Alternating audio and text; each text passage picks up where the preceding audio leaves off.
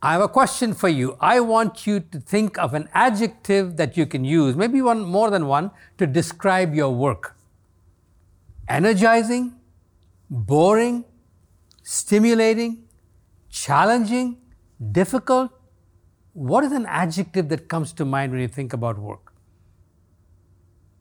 Now, if I had a chance to take a poll and to see how many of you came up with negative adjectives and how many of you came up with positive adjectives, and I had to bet on the outcome, I would bet that the number of negative adjectives exceeded the number of positive adjectives. And you might say, why? And by the way, you're not alone. A 2013 Gallup poll on the state of the American workplace showed that workers are growing more disengaged from their work. Of the approximately 100 million people in North America who hold full-time jobs, 30% are engaged and inspired. 50% are disengaged, or what Gallup described as a kind of present but not inspired by their work or their managers, and a full 20% are actively disengaged. Disengaged employees are more likely to steal from their companies, negatively influence their co-workers, miss work days, and drive customers away. And what is even more startling was that spirituality or faith doesn't seem to have any effect upon this, or not even a scene correction. Tim McGuire, who is a former editor of the Minneapolis Star-Tribune and a former president of the American Society of Newspaper Editors, speaking at a faith, religion, and values seminar, said this: "Work is brutal. Work is a four-letter word. Most people don't think that work could possibly have anything to do with spirituality. They assume that these two worlds cannot mesh. But if we bring our souls to work, then we can transform our work. That is when our work can begin to transform us. The problem for most people is that their work transforms them into something bad, something bitter and tired, and something broken." If ever there was an area in our lives, therefore, that needed this invasion of the resurrected life of Jesus Christ so that new people can become renewed, it is in this area of the workplace. Being made new to be renewed in our work. And by the way, if any of you here are retired, don't tune me out. I've been retired for about 6 years, and I'm still learning stuff about my past work that I should have done differently. And I'm beginning to address that in some areas of my life. Or maybe I have children, grandchildren. You have too. So there's every good reason for you to continue to be learning along this. And there may be others of you who either haven't started, you even got your first job yet. Young people, listen to me. Or those who are in between jobs and are going to be employed again. All of us have reason to look at this, to be made new, to be renewed in the workplace. And it's not just something that's dictated by statistics. The Bible says an awful lot about the importance of work. For example, I didn't do this research myself, but I came across it. Work in Scripture. Work in its different forms is mentioned more than 800 times in the Bible, more than worship, music, praise, and singing combined. Jesus spent his adult life as a carpenter until age 30 in preparation for his teaching and preaching ministry that only lasted 3 years. Of 132 public appearances of Jesus in the New Testament, 122 were in the marketplace.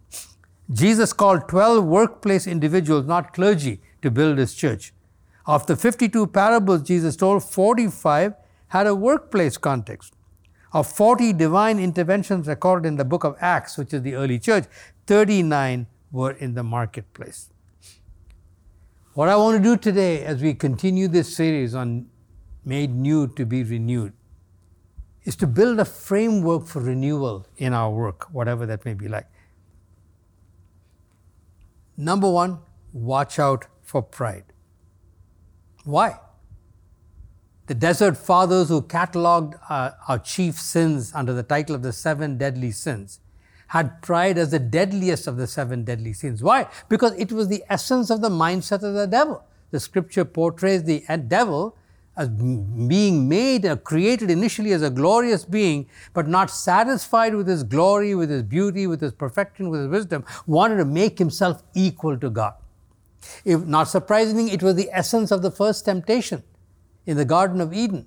Eve was tempted to eat the forbidden fruit, not just because it was good to look at, aesthetically pleasing, good to eat, which was physically appealing, it was also desirable to gain wisdom, to become like gods themselves. That's what hooked them.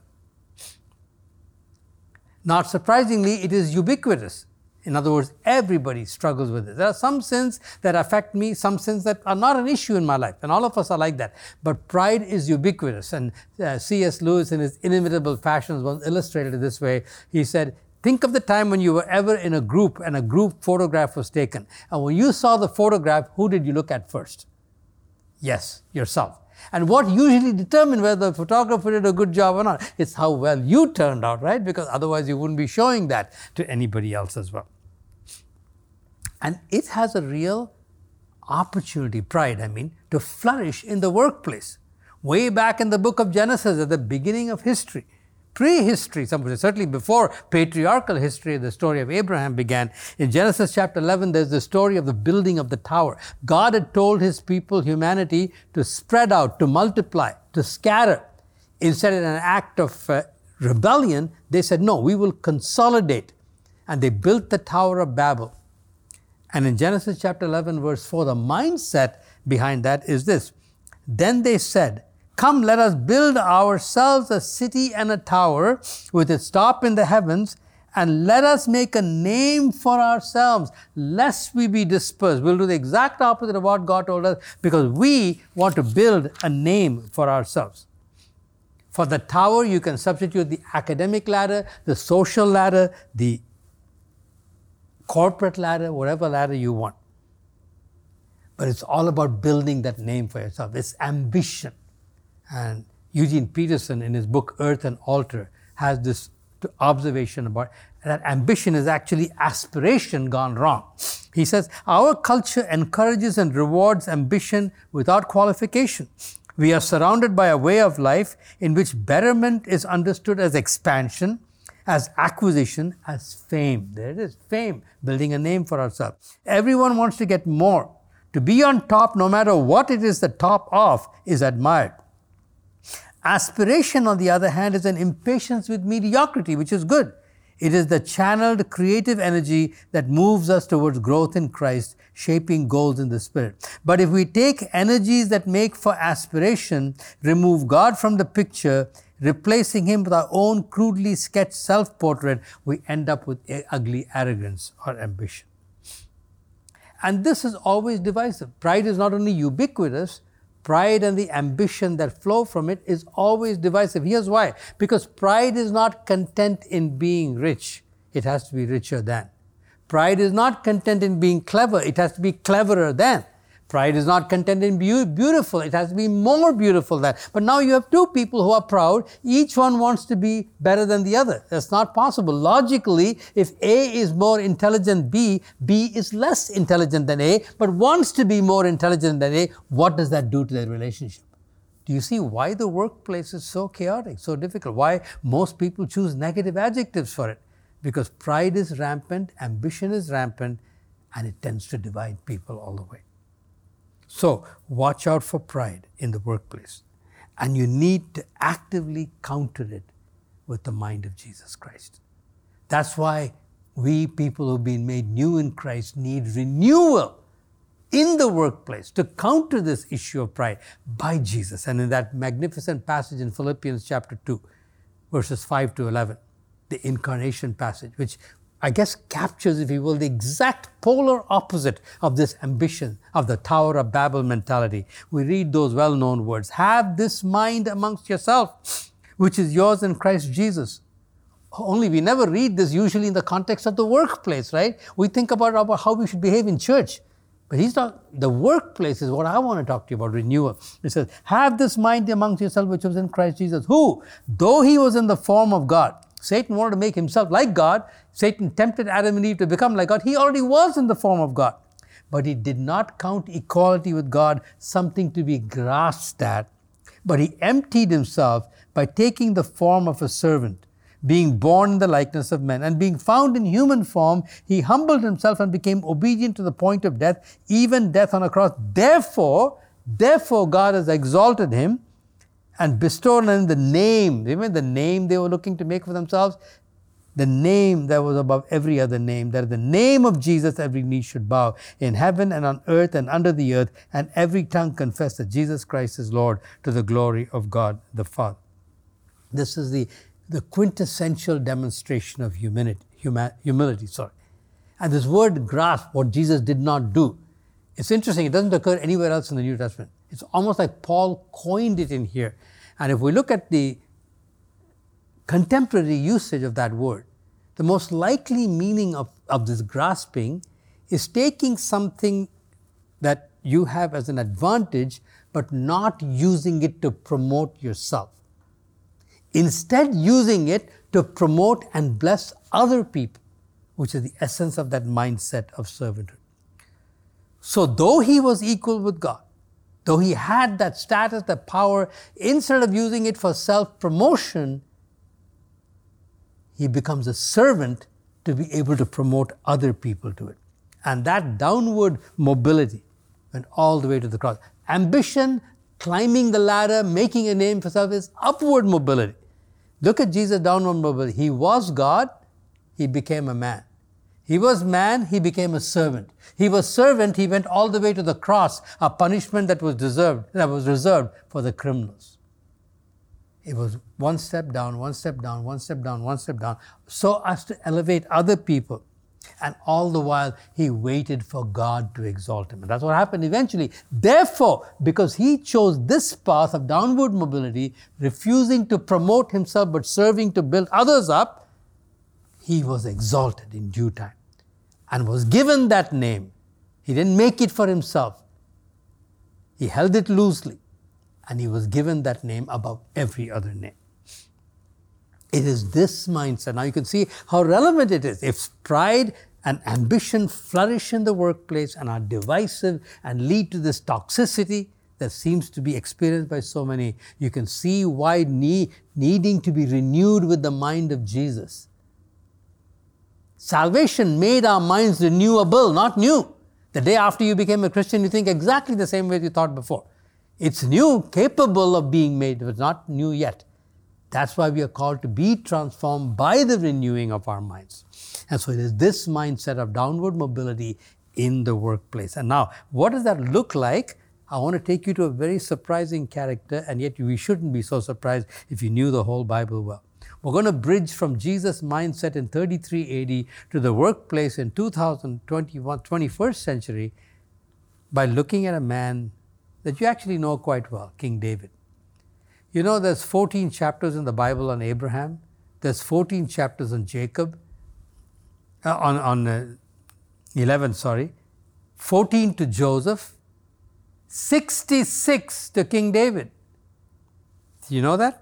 The central story in the Bible is the story of King David. We know far more about David than we know about anybody else in the Bible. Not only David's outside life, but because David wrote so many of the Psalms, we know so much more about David's interior life as well. There's nobody else that we know that much about in the Bible. And the interesting thing is he was a layman. He was not a prophet. He was not a pastor. He was not a priest. He was not an ecclesiastical teacher. He was a layman. The central story in the Bible is the story of a layperson. That's why all of you are listening, the bulk of you are listening to me, who are laymen and laywomen. Don't ever say, I'm just a layman. Because the central story in the Bible is about you. And it's about you. Yeah, you can say he was a shepherd, a king, doesn't matter. He was both. He was a man who worked like you did and I did. The other thing that Eugene Peterson points out in his book on earthy spirituality, Leap Over a Wall, is that there isn't a single miracle recorded in the whole life of David. So the one man about whom we know the most in the Bible, both externally and internally, there isn't a single miracle. In other words, it is what one man called the splendor of the ordinary. The story of David trains us to look for splendor in the ordinary. It is looking for splendor, God showing up in our life from Monday to Saturday, not on Sundays. What did he do, David? Well, first and foremost, he looked after sheep. Even after Samuel had been directed by God to anoint David, the youngest in Jesse's family, After he was anointed king, what did he do? The future king, went back to serve as a shepherd boy. And for quite a while. And what did he do? Interesting. There's some interesting things that David did as he was looking after his sheep. David learned to get in touch with his soul. What was going on inside of him? So if a psalm like Psalm 8, which begins, it would seem, with a celebration of God's greatness. O Lord, our Lord, how majestic is your name in all the earth. He ends with the same statement. O Lord, our Lord, how majestic is your name in all the earth. In between, what would you expect to find? If someone is focusing on the greatness of God, he'd probably come away feeling kind of small. But here he is, probably the sheep bedded down for the night, looking up at the starry sky on the Judean hillside, and he actually feels pretty good about himself. You know what he says? What is man? What is man that you're mindful of him? Or the Son of Man that you should think of him? You know why, God? You know why you think about us? You made us just a little lower than the angels. Atheistic science would tell us that we're just a little bit better than the monkeys. David said, no, I'm just a little bit less than God. But you made him just a little bit lower than the angels. You crowned him with glory and you put him in charge of everything. David looks inside while he's a shepherd boy. No social ladder, no economic ladder, no academic ladder to climb. And he feels utterly significant amid these two. Why? Because he sees his significance in terms of doing what God had told him to put him in charge. So watching over sheep, tending over creation was what made it worthwhile and glorious for him. And whatever he found on the inside, he took to God in prayer. Not only in praise, therefore his reflections about himself, to prevent them from becoming arrogance or pride, are sandwiched between the greatness of God on either side. But he also looks inside and is not afraid to look at what was not right. Psalm 19. After he celebrates the law of the Lord, what does he say? He said, reveal my hidden sins. Who can know what is going on inside? The fault lines. Keep thy servant from presumptuous sins, then I might be free from the great transgression. Your law is more sweeter than gold, but by them is your servant warned. David exposes his heart to the warning functions of the Word of God. And he sees some tendencies, hidden flaws on the inside. He names them and he spreads them out before God. And then in Psalm 139, another long exposition or meditation on God's law, he says, search me, O God, know my heart today. See if there be any hurtful, harmful way in me, and lead me in the way everlasting. David spends that quiet time of relative obscurity when there isn't global fame and full schedules for him to get in touch with his soul, to look at what's going on inside, both to celebrate what is good and to honestly acknowledge what is out of kilter. He looks inside and he takes what he finds inside to God. And then he sets what I find also to music and poetry. David sings. And you know, it was the singing that took him to the palace, remember? That's what got him there. Otherwise, you're not gone, because Saul was in a total mess. An evil spirit was troubling him. And somebody said, go find someone who can sing and play music for you. And David came. And by the way, he did the same thing. First he was looking after sheep, protecting them from the bears and protecting them from the lions. And then here he was, shaping and ordering a king's inner life that the demonic forces were ripping apart. In both cases, David was countering the effects of sin by doing a God-like work, shaping and reshaping and refilling a sheep in one case and a king in another case. He didn't know he was going to become future king or what that would look like. His song was what took him to the palace. So when you look at the life of David, those are some of the things that I see. He got in touch with his soul. He took what was inside to God. He set it to music, because music has a wonderful power, ability to order things. Alan Bloom, a professor at the closing of the American Mind, said this. He said, armed with music, man can damn rational doubt. Why? Because music provides the unquestioned authentication for every activity that it accompanies. Music has an incredible integrating power. That's why so often, even our theological assertions that may not penetrate us and affect us suddenly become effective when we sing them. So you might hear even a sermon saying, God loves you, and you want to believe that, we're not quite sure. And then the worship team gets up and they're saying, oh, the overwhelming, never-ending, reckless love of God. Oh, it chases me down, fights till I am found, leaves the 99. There's shadow, no shadow he won't light up, no mountain he won't climb up, no lies he won't tear down, no what. And you are singing, yes, that God loves me. That's the power of music. That's what David did. That's how David endured, although he wouldn't have even used the word endured. That's how David thrived in obscurity, waiting for the day when God would exalt him. Maybe he wasn't even waiting for that day. Maybe he didn't even understand what this anointing by Samuel is all about. He was just happy to go back to his sheep, and he looked after the sheep, he sang, his songs took him to the palace and got him ready.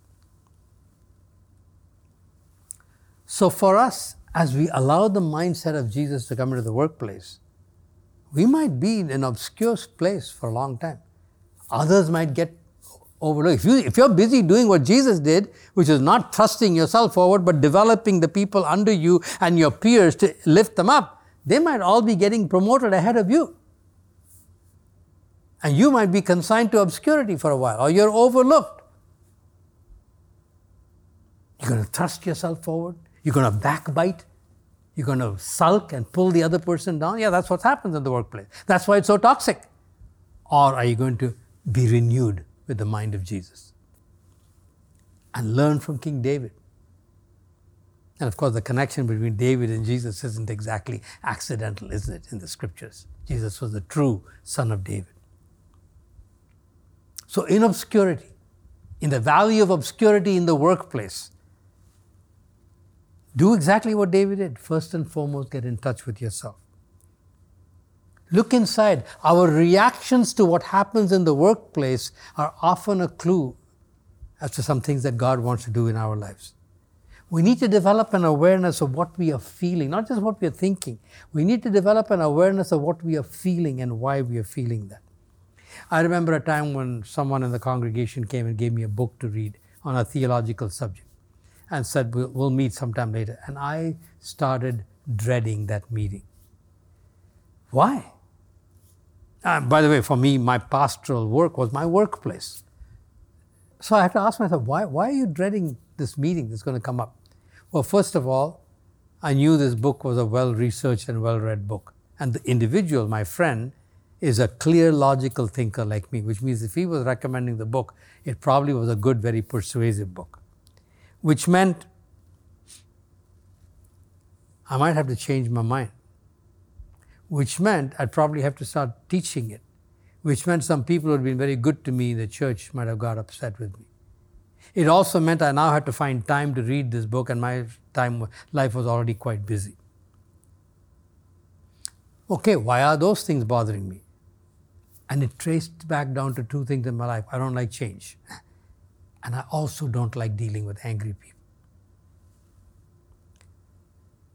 If I hadn't stopped to ask why was I dreading this, I wouldn't have unearthed those two things.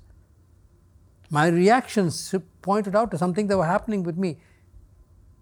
And then I had to do what David did, which is sort of get in touch with yourself, and then whatever you find, take to God in honest prayer. In my case, I had to acknowledge to God, if it's the time factor, then I don't believe that you're sovereign over time, right? And if I'm afraid and it's courage that I need, I'm being a coward and I need you for both those things. It got traced to unbelief. In God's lordship over time in one case, and in the fear that I had of man, which the Bible says is a snare. This is what it, and so I began to pray about both of those things. Now, what happened in that particular situation is irrelevant, because what I want to illustrate for us is the fact that in the workplace, get in touch with what is going on inside. Learn to look inside. Ask, what am I feeling? And then ask, why am I feeling what I am feeling? Sometimes you may have to ask that why question 2 or 3 times until you get to the core issue. And then take what you find to God. Don't run away from Him. That's the whole point of these things. God is with you in the workplace, surfacing these things inside of you that in any other situation you might never find out about yourself. And then focus on His greatness. Remember, I talked about the power of music to integrate. Don't park with yourself. Yes, you need to look inside. You need to face the ugly side of it as well as the good side of it, just like David did. You need to take it to God, but then don't leave there. Finish like David did, O Lord, how majestic is your name in all the earth. End with, O Lord, how majestic is your name in all the earth. Whether the in-between stuff is good about you or the in-between stuff shows you to be a coward and is afraid, doesn't matter. Sandwich it in the greatness of God and take it back to Him. And if you can't quite sing in the workplace, because it might look odd if you suddenly burst out into song, I'm thinking of a friend of mine who one time on a very, very difficult day at work just took his lunch hour and sang a song. That particular song is God, the world has never seen a God like you. As a worship leader in the church, he knew that song well. And he said, Sundar, it totally changed my whole framework by the time I came back to the workplace. It's all preparation for any exaltation that might come. Because if you like this, there will be a day when God will exalt you. Or maybe not. But what you're doing in the valley, taking your cues from David, is what is getting you ready for your time in the workplace. And then, get in touch with yourself. Take what you find to God and then serve others around you. For David, the first task of a future king was to serve the present king. He was looking after sheep, and after his anointing continued looking after sheep. Then he started serving King David. He was his armor bearer, protecting him physically, and he sang, reshaping him spiritually on the inside. The first task of a future king was to serve the present king. Somebody else put it this way, I think it may have been Peterson. By the way, before David got into the workplace, we read in the story of Saul that the spirit departed from Saul and evil spirit came from him. The spirit left the palace from Saul. The spirit re-entered the palace when David walked in. What if you were to think of your workplace like that every time you went to work, the Holy Spirit is re-entering the workplace with you. You're taking church with you to people for 5 days in a week who will never show up in your church on a Sunday morning. The Holy Spirit is going with you to work every Sunday. You remember that cartoon? Some of you may be old enough to remember that cartoon character Ziggy. And one time I was given a calendar with Ziggy cartoons. And this particular one I'll never forget. It was one of these full-length mirrors where you can see all of yourself. And Ziggy is looking at his reflection. He says, well, I guess it's you and me against the world today, right? And frankly, I think we're going to get creamed. That's what Ziggy says. But that's not what it has to be. It's, hey, Holy Spirit, you and I are going into the workplace. I wonder what you have in mind for me today. You see, nothing sticks out like a servant in the workplace. I remember a time at Atomic Energy of Canada, I was working. Lunch hour, couple of guys used to play chess, and most of the rest of us who weren't very good are the sideline kibitzers, watching, giving advice, making comments, etc., eating our lunch. And one time I remember I had a banana and I'd finished and I had to throw the banana peel and there was no waste paper basket underneath me. And so about 7 feet across, another one of the kibitzers was watching and there was a waste basket underneath. And I said, hey, can you just pass me the waste bucket? Nothing like service, is there? And he kicked the bucket towards me. It was a simple request to pass a trash can. And he got so angry that he had to serve. That's the prevailing atmosphere. Nobody wants to serve. In that environment, servants stick out like a sore thumb. That's exactly what the mindset of Jesus is. Though he was equal with God, he did not count equality with God something to be grasped at. But he humbled himself, became obedient, poured himself into the form of a servant to exalt other people. I want to take a few moments to give tribute to my former senior pastor. For the first 16 years that I was at Rexdale of my pastoral ministry, I wasn't the senior pastor. I was the preaching pastor. Bud Downey, who was 15 years my senior, was the senior pastor. And yet for 16 years, he was this kind of a servant to me. He practiced the mindset of Jesus in the workplace. I mean, he was a Bible college graduate. He had experience as a pastor. He had planted a church on his own. I had none of those things. I was an engineer. All I knew was to preach, more or less. And yet every Sunday morning, he would have to step back from the power position, the perceived power position in the church, and allow a man 15 years his junior, to preach and to teach. He did that. He always protected my time for study and prayer. Often in the winter on a Sunday morning when the handicapped access ramp was covered with snow, Pastor Downey would be outside at -10, -15, -20 weather, scraping the snow off while I was in my warm study, praying and studying. As a senior pastor, he could have said, "What are you doing in there? Get out here and work." Never once did he do that. Anytime there was an opportunity for me to go and take courses on professional development, well, he never did it himself. He always sent me. He championed my application for my very first sabbatical after I'd been there for 14 years, even though he himself had never taken one. And when I was the main speaker at our denomination General Assembly, he was my valet, coming to the hotel every day to pick me up and take me to the venue for doing the preaching and teaching. And he did that not for 1 year, not for 2 years. He lived like that for 16 years. And I got all the credit as the preacher, right? Up front and center. You're the power position. You're the person people come and see. As I draw this message to a close, let me finish with the all-important how. How are we going to pull this off?